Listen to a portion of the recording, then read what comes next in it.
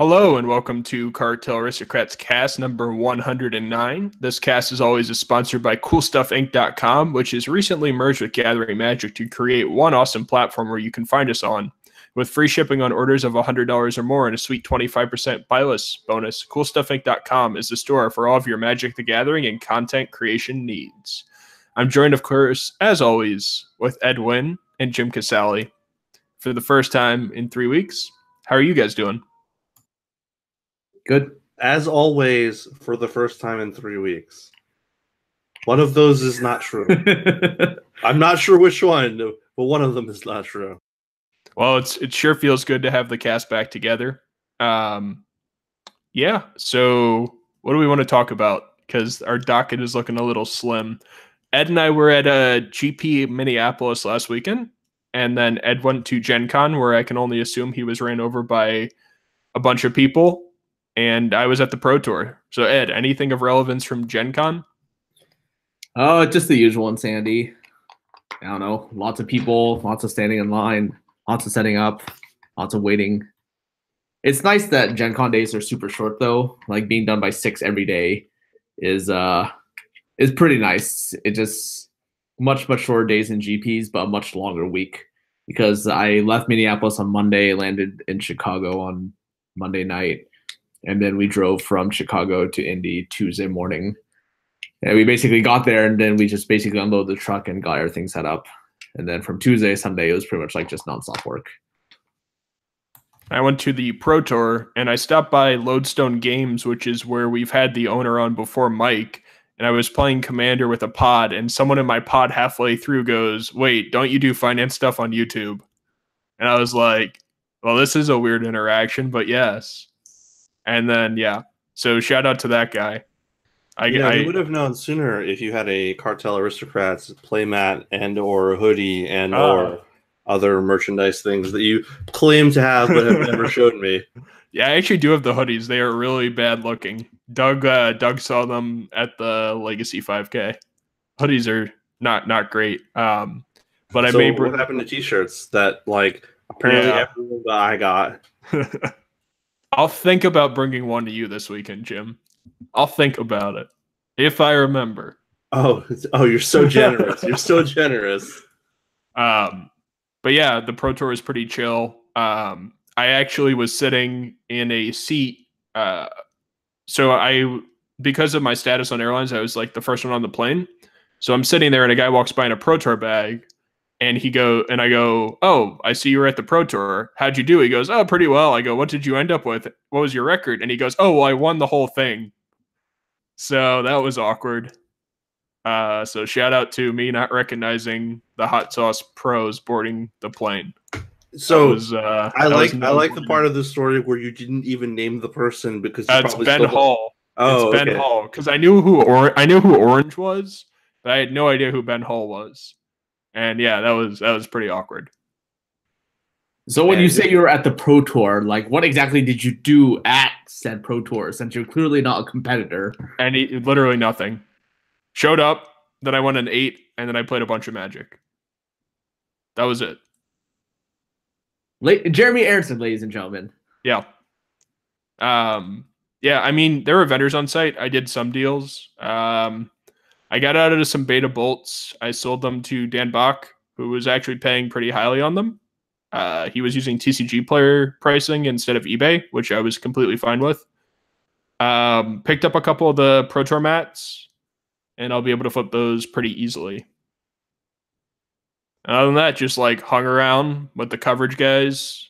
Talked with Riley about his new podcast where he talks about history, and I didn't see Corbin. So that was it. But it was cool because, if you saw on social media, there was a staging area where all the players were watching, and I was on the other side of that barrier. So I was just taking pictures on the correct side of the barrier. So it was fun. That was pretty much it. It was a really boring weekend versus Ed. So being a C- Magic celebrity is not bad life. C-. C-. If you get recognized by one person playing EDH in a different state, you are officially C- level. That's pretty high for what you for that bar is. I'm not sure that it qualifies for C-. I think C- is like a person recognized your deck list in like a top 8 one time. Yeah. Or if you won a Pro Tour and the one guy who was at the Pro Tour doesn't know what you look like, is that C- level? No, that's probably like B. Like you should be recognized. That person's just an idiot. But yeah, that was pretty much it. We are all heading to GP Orlando. I don't know if there's any Cartel fans down there. We'll see. Question mark. I am a fan of my own podcast, so I will be there. Yes. I'm not sure. I remember last time the humidity was downright oppressive, so I'm not looking forward to Orlando in August. It still sucks. Why does Wizards want to have a Pro Tour or a GP in Orlando in August? Because it's cheaper. How is it cheaper? I can only imagine how obnoxious it is with like all the people at the airport that are just like taking their little terrors on vacation and then just compound that with like the humidity. This time of year is when school starts for a lot of places, so they can't come anymore. It's just late enough in the summer. It doesn't start for another couple of weeks. Yeah, I mean, it starts everywhere. It starts differently. In Florida, I think school started like 2 weeks ago. Yeah. But basically, people have learned to not come here when it's hot as balls, so it's cheaper to do events because they don't have anyone here. Like, real conventions come during the fall and the winter when it's like a reasonable weather out. Yeah, Minneapolis was really nice. I wish that they did more stuff in if they did Toronto in August instead of when it was February and miserable, I would have been okay with that. I have said this every single time I see the Grand Prix schedule. If anyone owned a globe, it could put all the cold Grand Prix in the summer and all the warm Grand Prix in the winter. So many people would be so much happier. Yeah. It looks like he wants to say something, but he's not. I got nothing. I'm going to be down there, and I'm just going to be miserable the whole time. Yeah. You're going to be hanging out with me. You're going to be so happy. Oh, that's fine. I only own jeans, so I'm just going to just take a scissors and make them into jorts. Right. I love Catskill, so that part of my history is behind me. Shout out to Sigmund Osfresser, who took a picture with Ed, and then one of Sig's followers was like, I thought Ed was taller. That guy's the real MVP. Shout out to the Disneyland worker who needs to see if Ed's tall enough to ride the kiddie rides this weekend as well. So, yeah, great. I will spend zero time outside the GP. I arrive at 7 a.m. on Friday. And I leave at 6 a.m. on Monday, I think. Oh my God, that's miserable. Why would you do that to yourself? I don't know. Could I have things to do? I don't believe you. I mean, I don't leave Portland until Thursday at 8:30 p.m. And then I have a red eye that gets me straight on site. And then there's things to do next week. So in this intermittent week in between. So are you going to Brussels or are you going to the Eternal Weekend? Well, by saying that I'm going to be in Orlando kind of implies I won't be going to Brussels. So I mean the week after. I'll be in Providence. Oh, there's a GP in Providence? Yep. It's the same weekend as LA. It's a double GP weekend for some reason. That's exact. Well, I'm in the middle of the country, so I could choose to go to either one. Or you could go to just Japan and just avoid. Wait, Jeremy. Have you ever considered going to both? Well, now that you talk about that, I have done a double GP weekend and it was not fun. Which 2 cities did you go to? Last year I did Friday and Saturday in Japan, and then I arrived for 5 hours on site on a Sunday, supremely jet lagged, to another one. And I also last year did Orlando and then went right to that Japanese Grand Prix, if you remember, where I only hung out on site on Friday for 3 hours and then I got on a plane. That seems not worth it. No, it was not great. But yay, arbitrage. Yeah, that's pretty much it. What do we want to talk about financially relevant this week instead of just, Well, Commander Decks come out on Friday, right? Yeah, there's nothing new that we've talked about from last week with that. If our listeners listen to the episode with Jason Alt last week, he pretty much covered it all. I mean, there's been some movement on stuff that's not in those decks this week. I think Argothian Enchantress is one of the ones that's gone up pretty recently. Okay. So there are things like if you're still for some reason waiting to buy cards for those decks that you want to play with, waiting is not going to help you. People have already been going to town on the obvious things that are missing from those decks. Mm-hmm. The fact that Legacy was on the Pro Tour made me so happy. It was nice to get a real format in there. You know, just like talking with a lot of the pros at the Pro Tour, like a lot of them preferred playing Legacy over Modern because of the whole sideboarding thing, where in Legacy specifically, like if you know the format well, you're going to be rewarded even against sideboard stuff, and it's not as cut and dry as Modern. And there's like a lounge for all the pro players to hang out in on Sunday during the finals, and there was an ironic cheer every time someone resolved the Teferi, which was every time that day. I don't think Teferi was countered once in the finals in any of, or throughout the top 8 in any of the rounds. And a lot of the pros were just straight up mocking it as it was going on. And at one point, they started doing giveaways because people were so bored by the games going on. And Gabe Nassif beat me because I thought the first Pro Tour was held in New York, but it was apparently held in Washington, D.C. So, you know, doesn't help when you're younger than the game, and all these guys have been on the pro circuit forever. But yeah, it's just nice to see that like even pros were talking about how they felt comfortable with Legacy. This has no financial relevance whatsoever, but it just makes me happy that I continue to run Legacy tournaments. So it's good. I think the only part that I find slightly concerning is I want to say like on Friday evening when we were at dinner and we were looking over like day one stats for the PT.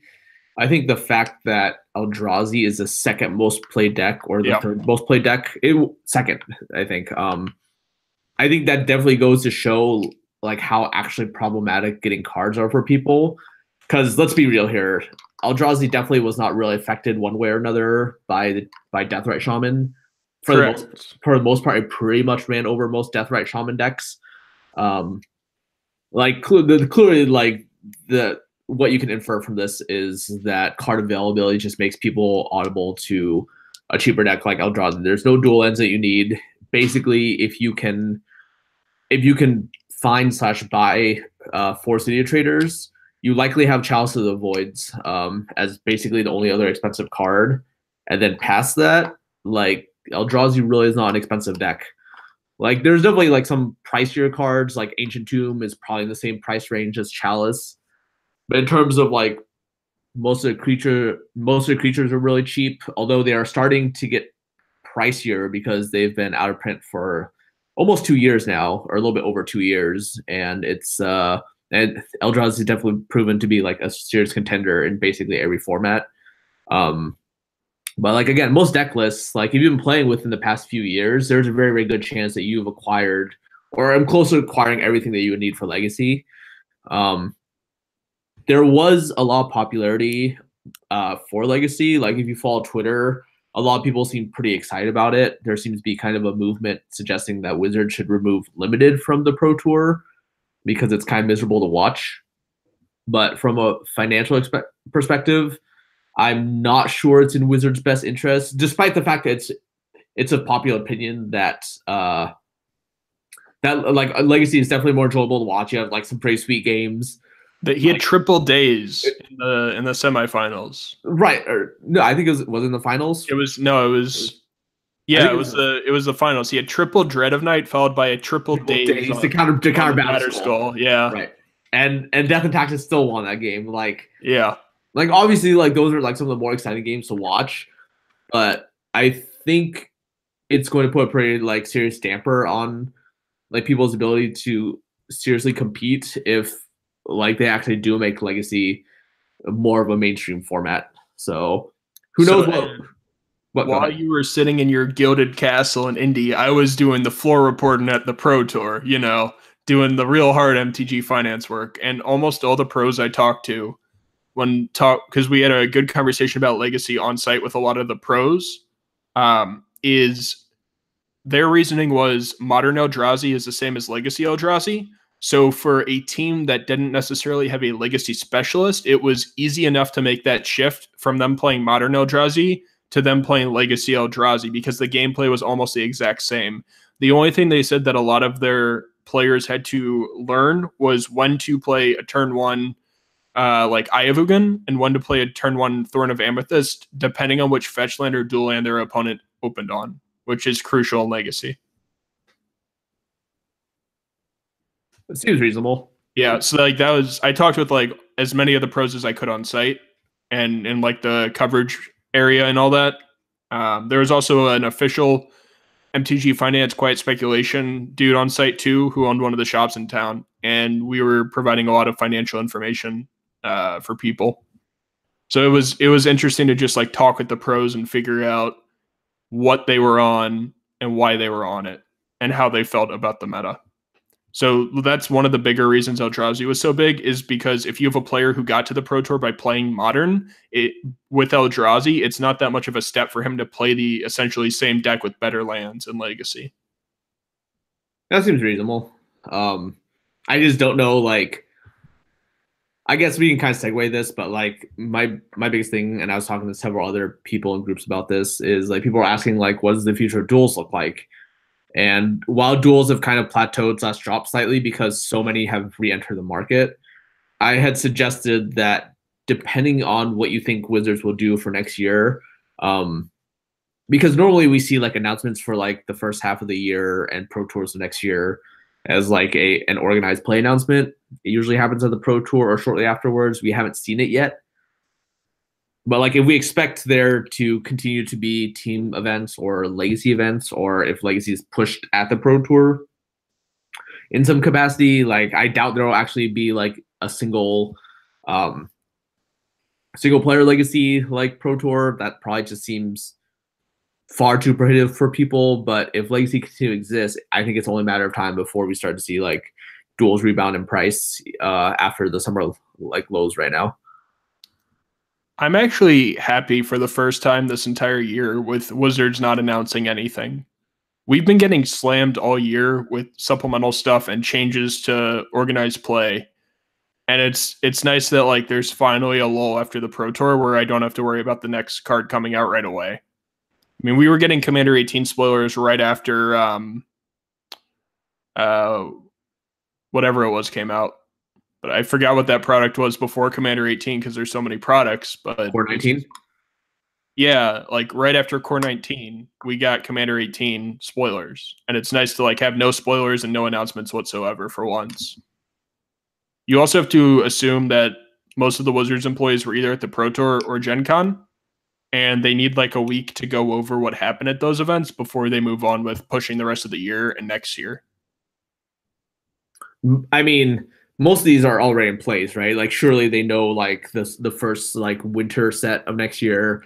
I imagine they probably have the Pro Tour locations locked up. They probably have like the first half of the year like GP locations locked up, right? Like, and they probably have like, you know, some sort of winter supplemental set that will come out in October / November. Like not necessarily like an iconic Masters type product, but some other like, I mean, it might be in our product. Who knows? Like it's we had Masters 25 this year. Who knows if they'll come out with another set or if they'll do something gimmicky like they did with what was released this time last year? Was it Unstable? Was Unstable released in November? I don't know. Like I don't remember my timelines anymore, but that was roughly the time. So I feel like we're kind of overdue for announcement day, just because once Guilds of Ravnica comes out in September, like that's basically the last thing we know. We don't really have any idea of what's going on past that. So I feel like they probably need to come out and give us some news about things soon. Yep. Anything to add, Jim, before we move on? No. Legacy is really not my thing, so I have nothing to add. Well, Ed and I will both be at my Modern Charity 40 duel, which has sold like half the spots in like a week. We have like less than 100 spots left. So if you're interested in coming to the great state of Missouri to play for a good cause, we'll both be there. So sell Ed your cards. Moving on, though, we do have a credit winner. And Jim, if you want to explain what happened with the new site design and the email and all that fun stuff like we did last week. Sure. So basically what happened was Gathering Magic was owned by CoolStuffInc.com, but they were trying to consolidate their website so that you don't have to go somewhere else to buy cards and you can see all their articles and whatnot on their website. So it'll be like Star City where you can buy your cards and also see the articles in the same place. So this week and every week going forward, you can go to CoolStuffInc.com and scroll to the bottom of the page, and that'll have all the articles from all the writers for the week, as well as our podcast article will be there as well. So if you'd like to win our store credit next week, we give away $25 of CoolStuffInc.com store credit. Please leave a question on the CoolStuffInc.com page. And if you are chosen, I'm also going to change this a little bit. Usually I say that you can send me a message or a Twitter message or a Facebook message and I'll get you the store credit. But I've been having some problems where the codes I've given out have been the same to multiple people by accident, and I can't keep track of it very well. So what I'm going to ask going forward is that you send an email to cartelaristocrats@gmail.com. That is the official Cartel Aristocrats email. If you have a question, you can submit it there, but it is not eligible to win the store credit. So if you don't want to make an account or whatever to leave a question on the Cool Stuff page, you can email us at cartelaristocrats@gmail.com. So our winner this week is Franklin Folks, who asks, when selling buy list orders to vendors, what methods do you recommend when shipping the cards? So this is a pretty basic question, but I like to re-answer it every once in a while because a lot of people, I think, spend too much money and time on their shipping methods, and they could be doing it a lot easier and a lot simpler and a lot more effective. You're leaving money on the table every time you don't ship optimally. Yeah, 100%. So if you're someone that does small amounts of shipping like myself, it is imperative that you buy your shipping supplies in bulk. You might not use them all the first time or the second time or even in a year or 2 years, but it's just so much cheaper. So buy your bubble mailers in bulk, buy your envelopes in bulk, and that will save you a ton of money in the long term and even in the short term. It doesn't take that much to break even. But as far as how I would ship to a buy list, it depends on how many cards I'm sending and how much they cost. If the total buy list order is, I guess, $50 or more, I'll send it with tracking in a bubble mailer. Basically, the opportunity cost there is are you going to spend the $3 to ship with the bubble mailer? Is it worth losing the amount of money of the cards that are in that envelope? And generally speaking, that's my cutoff point. Some people it's higher, some people it's lower, but I recommend anything over $50 in a bubble mailer. If you're sending an extremely large number of cards, in the hundreds, I would recommend probably buying a USPS flat rate box and making sure that those cards are well packed so that they don't move around and they don't come out of order, because a lot of buy lists will only purchase your cards if they're in the order that they are listed on the buy list itself, and they will deduct money if they have to sort them because it got messed up in the mail. Ed, as the shipping guru, what do you have to add? From a relatively isolated perspective, if you're only doing this once or twice, you don't need to, in theory, be optimal. It doesn't really make sense, in my mind, to be concerned with buying supplies in bulk. For example, right, I can go to Walmart, I can buy a single bubble mailer, or whatever at a reasonable price point. If I want to go up, I can go to a Staples or Office Depot, and then I'm slightly reducing my costs on a bubble mailer, but it's not going down by much. Past that, like if you're looking at bulk, you're going to be buying like either 100 or like 500 supplies at once.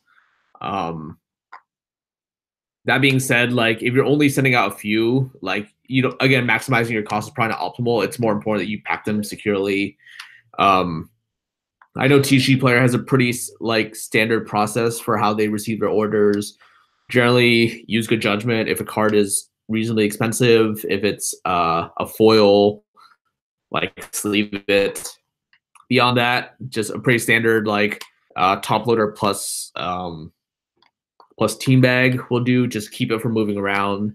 Whether or not you insure your package, that's kind of up to you.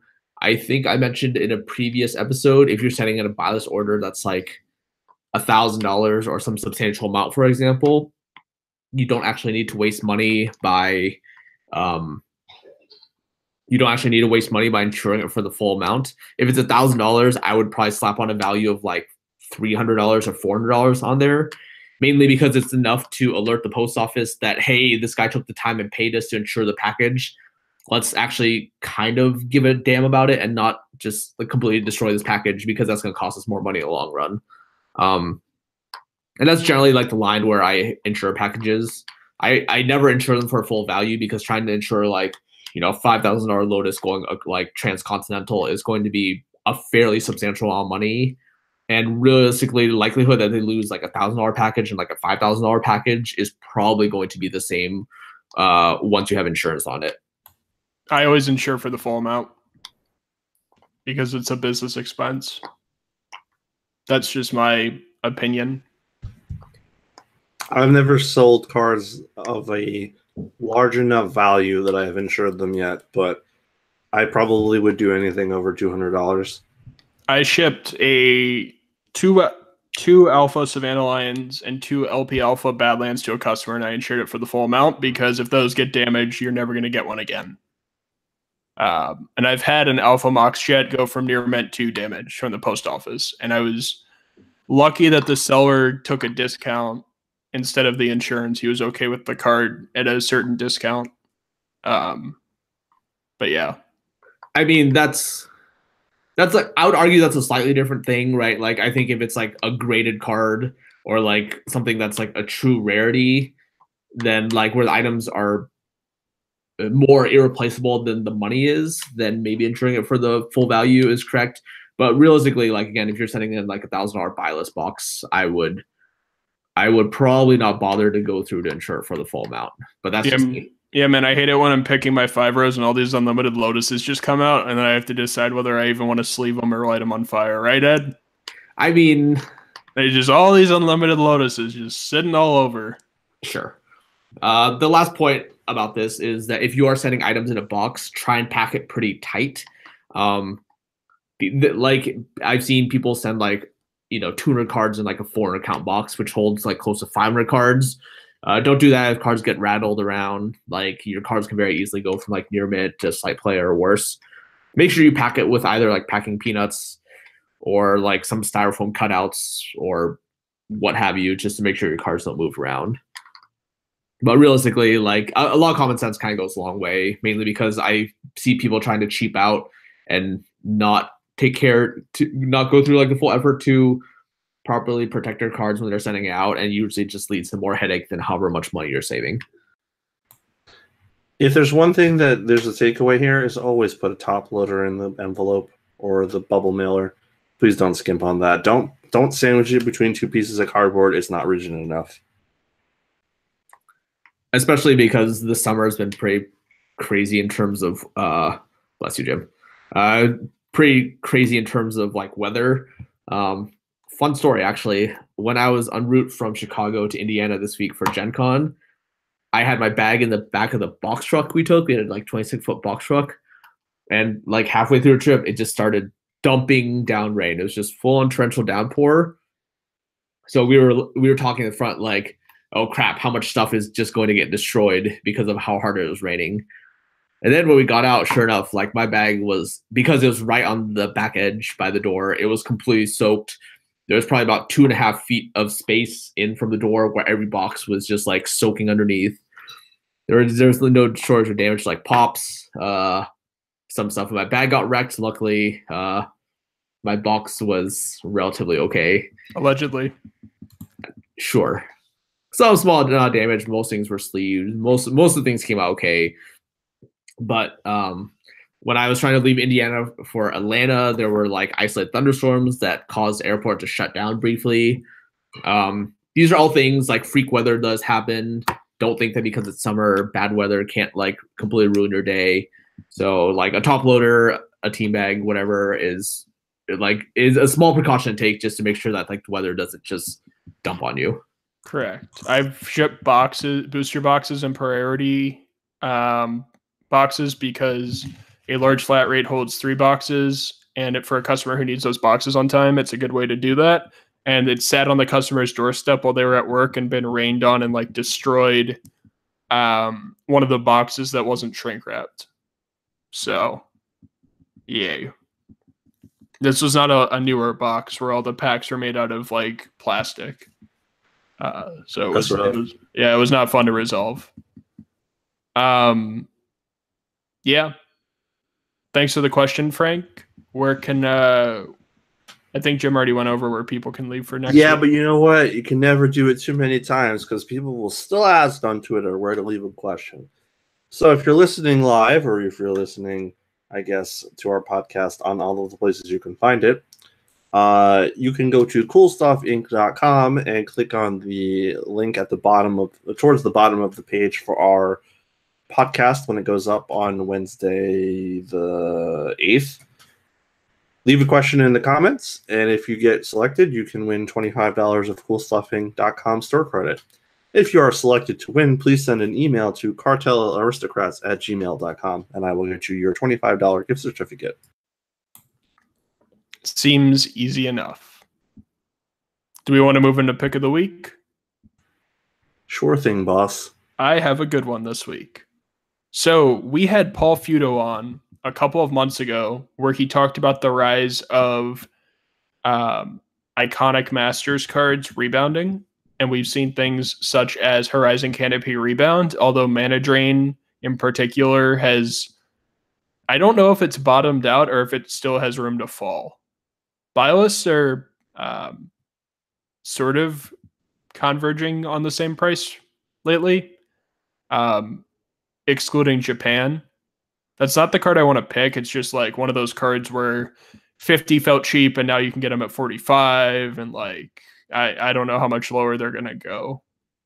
Because I think Japanese Biolist is like 40 to 45 US.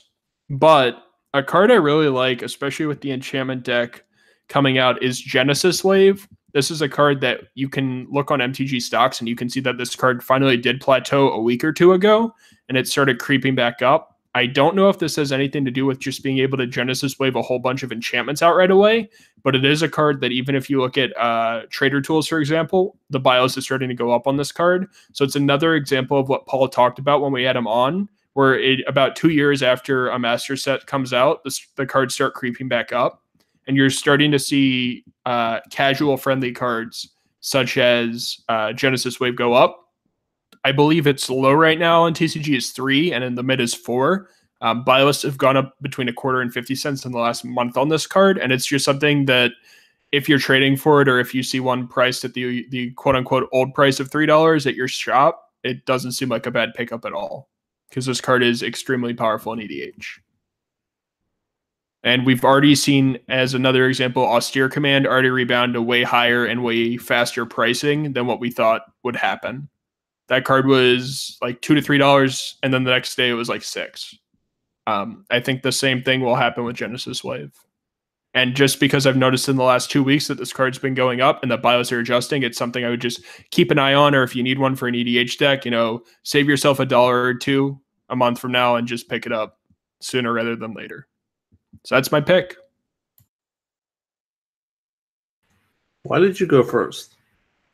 Because I wanted to get it before. Because Jason always steals my picks, and even though he's not on this cast, I was tired of getting picks stolen. We also had to give Ed time to stall. I was ready. I actually have 3 picks this week, oddly enough. Let's go for it. Are you going to ponder them, or are you going to draw one? What? He made a really, really, really bad ponder joke. because what you should have said was brainstorm. Oh, and to put 2 back? Oh, yeah. Man. Yeah, save 2 for next week. Yeah, but I wouldn't have been able to think like a good pun like brainstorm like that on the spot. You know, that one takes an instant to think of. Ed, what do you got? Don't interrupt us ever again. You kill me. So the Iconic Masters one, oddly enough, mainly because Iconic is one of those things where I keep visiting, mainly because I know supply just steadily dwindles. Don't pick. Okay, well, I definitely won't pick that card. That card's terrible. So because supply is dwindling, people like, even though people still kind of seem to be locked in on like the pack price of like $7 to $8 per pack, there really isn't a lot of it left out there for people to be buying. I kind of like where Iconic Masters Thoughtseize is at right now. Supply is still reasonably high, but Thoughtseize is just one of those cards where people always buy. It's one of those just competitive staples in Modern that people always need. It's probably quite a ways away from a reprint, and it's one of those things where it is still it hasn't had enough time to go by where it can get expensive again. But if you just kind of follow the trends of past master sets like 2015, it probably takes about a year to 18 months for most reprint cards to kind of rebound back in price. Master 17 was particularly stronger than usual. Most of those cards have already rebounded past their initial price. So it feels to me like Thoughtseize is probably at the like as cheap as it's going to be. You can find them for like $14. Like if history has shown, like even like after Theros came out, Thoughtseize was out for, you know, like 2 to 3 years. There was a point when, you know, they were very, very, very expensive. Even like past its lifetime in standard and like when Modern was taking off. Like I think there was a time when Theros Thoughtseizes were like $20-ish and like Lorwyn's were like 40 to 50. It doesn't feel that we're too far away from that happening again. So that is my older pick. For standard, I like Inventor's Fair. There's a lot of casual appeal. It's just kind of a very good catch-all. It's pretty cheap, but just based on the number of decks that use it, both in Modern and in EDH, I think it has the potential to grow, mainly because you can still pick them up right now for relatively nothing.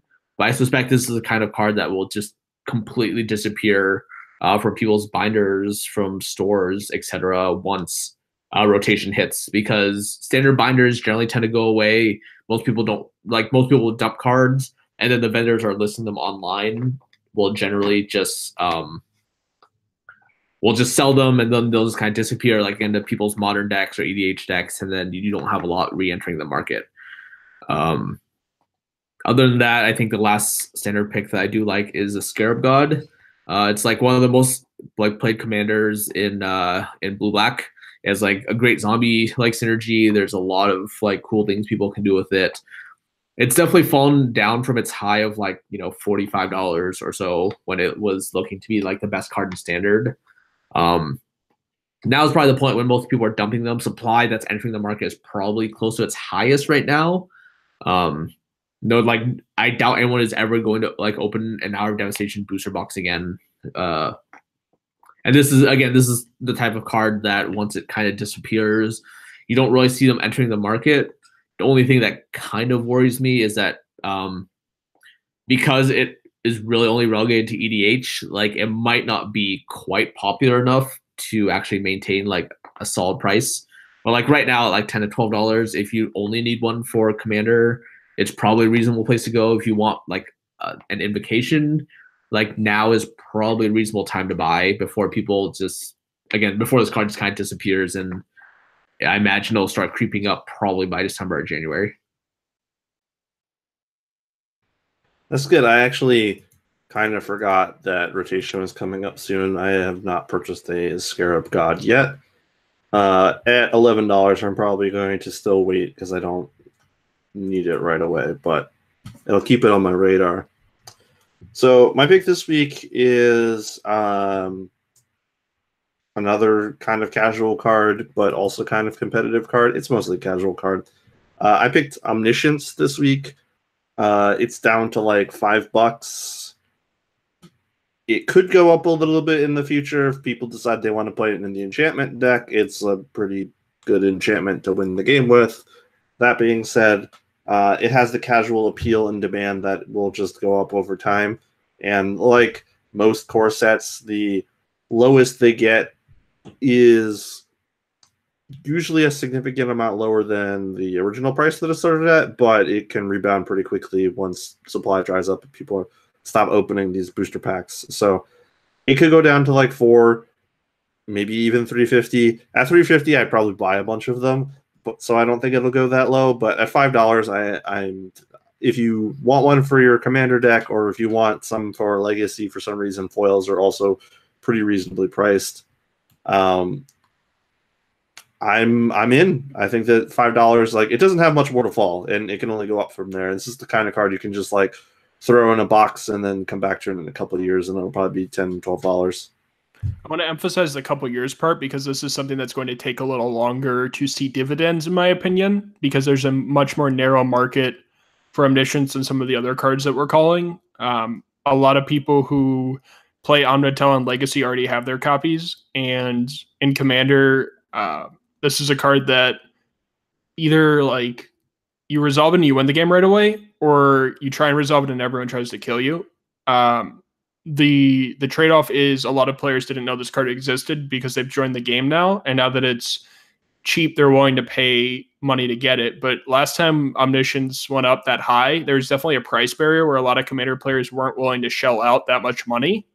So that's something to keep in mind, is if this card goes to 10 and you've had this card for 2 years and you bought in at 3, it may be time to just get out, take your double up after 2 years, which is better than the stock market, and move on, rather than trying to wait for it to hit 20, because I don't think it goes back up to 30 or 35. This is a lot more supply. Yeah, definitely. I agree. I'm looking at this as like a $10 to $15 card tops before it maybe gets reprinted again.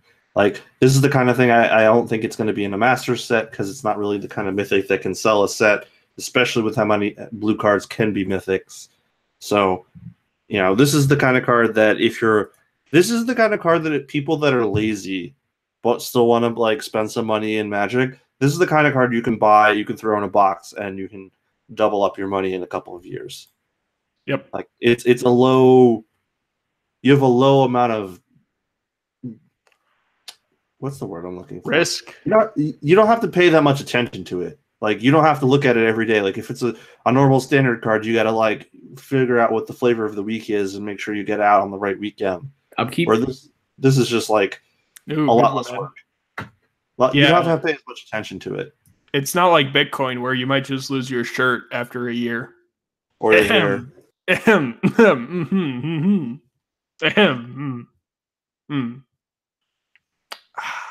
that even humoring you?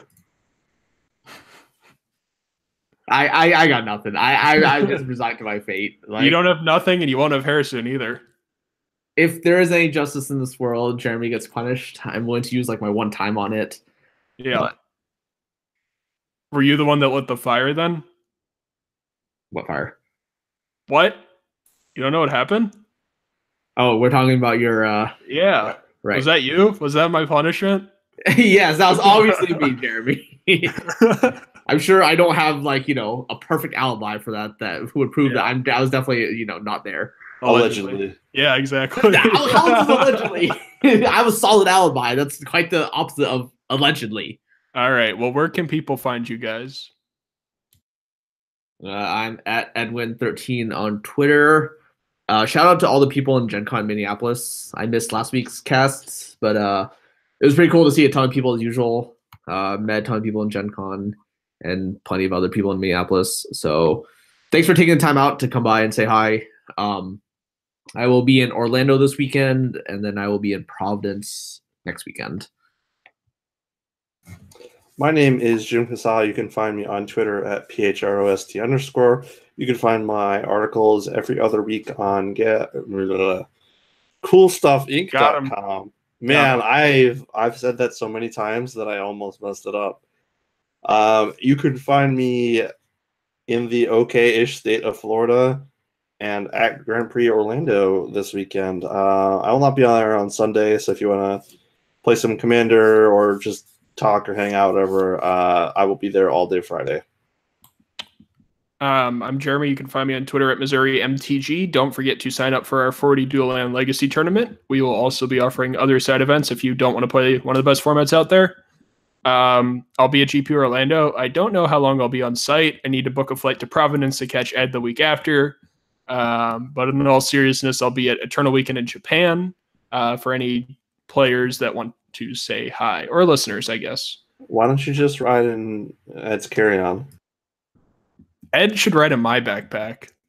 He's Why? like He's taller this than you. tall. Yeah. Oh, right. Yeah. Sorry. I hate you guys.